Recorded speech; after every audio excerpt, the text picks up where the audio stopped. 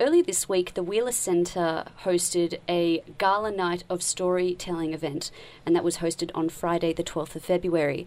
The event was titled The Book That Changed Me, and I thought that that was quite a moving title for an event, and I thought that this provided an excellent discussion with our hosts this afternoon to talk about what books changed them, or at least influenced them, maybe got them interested in what they're interested in today. So I'm going to open up the floor to our two hosts, to Ebony and Andrew. What's a book that's influenced you, or a book that you really enjoy? Would you like to go first? Or? Sure. So a book that I wouldn't say, a book that really provoked me a lot and that was really intriguing and really provided me with a lot of like thought and like amazing new ideas and stuff was a book called Men Explain Things to Me by Rebecca Solnit. And it's a non-fiction book by this woman, Rebecca Solnit, who's an American woman. And she, it's just a collection of essays that she has written on the topic of gender and inequality and basically a collection of 8 feminist essays.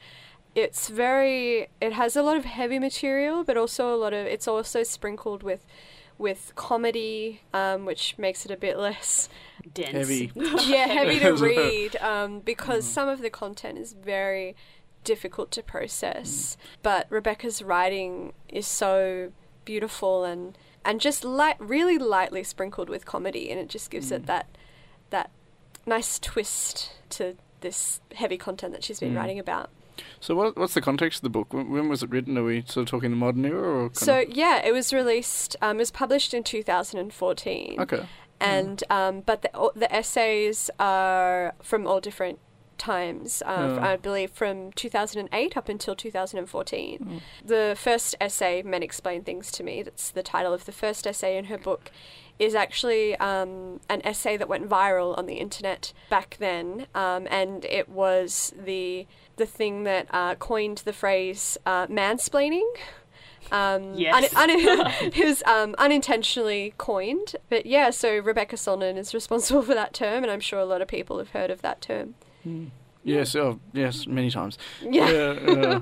Andrew, we hope that you don't commit the mansplaining in public transport when men tend to like open their legs a bit too wide, and thus you try not to do that. I try not to, but I don't think it matters. Even with my legs closed, I think I still take up too much room. So it's just, you don't take up too much room. No one takes up too much room unless they're trying to do it intentionally or I do know very what you mean, unaware though. of themselves. Yeah, or people. It's I wouldn't say it's not just men. A lot of people these days, people who have no awareness of people around them, just take up space, put their feet on other chairs. I may concede that men do it more though. Anyway, carry on. It's an interesting topic because I actually read an essay recently about manspreading, which is what it's called, and how this woman is really fighting against that, and she just goes around and like if there's a man who's like got his legs spread quite far in a train, she'll kind of just gently push his leg away, taking the space back. The conquer.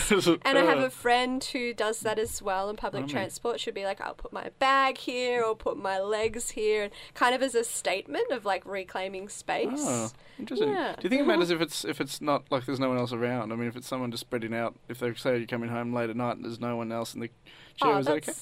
That's totally fine. Yeah, fair. I'd do it. Yeah. Take up the 4 seat on a V-line. Yeah. Just make your own little compartment. Go to the days of the first and second class. And so I guess that's a good metaphor for the whole book, really, isn't it? Sort of, terrific. But, it's one of those books where, like, I'm someone who I actually struggle to read quite a lot. So I don't read that many books. And I read this in, I think, like 3 days. It's quite a short book, but for me that was an accomplishment. And I gave it to my partner, and he was like, oh my gosh, and like bought a copy, gave it to someone. It's one of those books where you just want to buy like 3,000 copies and hand it out on the street corner. And just because it's so provoking. Like it really makes you want to like start a movement and get up and do something. Yeah. Fantastic. I would definitely... 10 out of 10. Yes. Yeah. Suggest it. Go buy it. Has she done anything else recently? Has she got any more projects on the go as far as you know? Or? I'm not sure. This is the first and only book I've read of hers, and I haven't done much research about her, actually. Oh. And so, what is your book that you have that has changed your life? Well, I mean, it's so much to choose from. Originally, I was going to say My Brother Jack, which is, I don't know if you know, it's a classic Australian novel by George Johnson, set in Melbourne, about a sort of boy growing up in Melbourne, and kind of in the 1920s, just at the turn of it, and he kind of goes on to become a writer, and it's sort of very autobiography. And I was going to say that at first, but there's so many, and also Gert. Have you read Gert either? Which is this absolutely hilarious book about history, about Australian history. Well, it's just so funny. It takes the driest and the most dull topics, which is European Australian history is often filled with, and turns it into the most incredibly hilarious stuff. That really enliven my love of history, I suppose. So that would have to be out there. But I think just for this moment, I think if the most influential book in my life would have to be Jasper Jones. Oh, that was an amazing book. Oh, have you read that as well? I have, and actually the MTC this year are doing a production of it, and I was very lucky to secure tickets. Fantastic. Artsmitten, by any chance? Or? Yes. Yes, I can cover that for Artsmitten. Discuss that off air. Yes, and also a film, I believe, as well, they've turned it into. Really? Yes. Well, there you go, listeners. You can read the book, you can see the play, you can see the film. Stalk Craig Silvey. I have. It's really, and it's, I mean, that shows how successful and popular it is because of how much it's been transformed. It's just the, I'm sure you've read it as well, it's just the, I don't know exactly what it is about Jasper Jones. I think it just captures the essence of Australia. And so, well, not just Australia, but that kind of, it's a dark book. It's not a dark book, but it looks at dark topics in a way that is so unique. It doesn't dwell on them, it doesn't labour them, it doesn't try and evoke sympathy or feel sorry for itself. It's just there to tell, and it shows just enough hope as it does tragic, but yet it's still about a girl getting murdered, and it's still about a divorce, and it's still about a Vietnamese family who are kind of persecuted, and it is still, and yet there is still, like I said, very real signs of positivity in the book. It's not just a complete, not just one tragedy after another. I think that's what most strikes me about it, and it just engages you, it just lets you in, that book. He's a masterful writer, and he's not that old either, he's only 28, I think. This year. He's 28. Yes, I know, it's scary. My goodness. They've got 10 years to catch up with what he's got to do. But it's so, he's just, have you read it, Ebony? I haven't. No. There you go. We're going to start an Artsmitten book list, that being on the top. Definitely, yes. Well, you should actually quite seriously do that. And of course, if you've got it in your most influential book that's changed your life, tweet us in at Artsmitten, is it? Yes, tweet. That's art_smitten. Please tweet us what book has influenced or changed your life. We'd love to hear from you. I will quickly mention a book.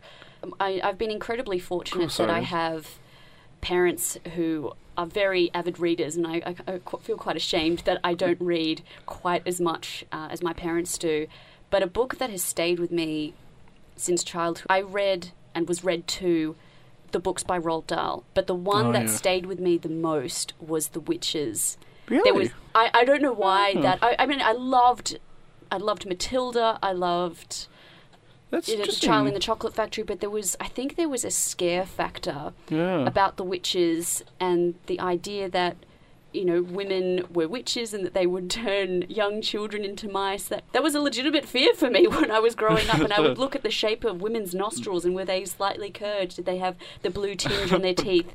And then, as I was going through high school, my school had public reading competitions, and each year I would always pick the Grand High Witch's speech from this book. So there's this high drama element to it as well, but there's also, again, there's a sense of adventure when they're trying to take down the Grand High Witch, but again, there's just such a beautiful, poetic, imaginative style to Roald Dahl's writing that has transcended generations, and it's still such a loved classic today. And even reading as an adult, you still find that same kind of magic? You still the same kind of... I have to admit, I haven't picked up The Witches in quite a while. I've moved on to a Japanese author called Haruki Murakami.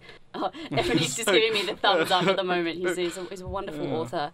I have just started his book, Wind and Pinball Machine.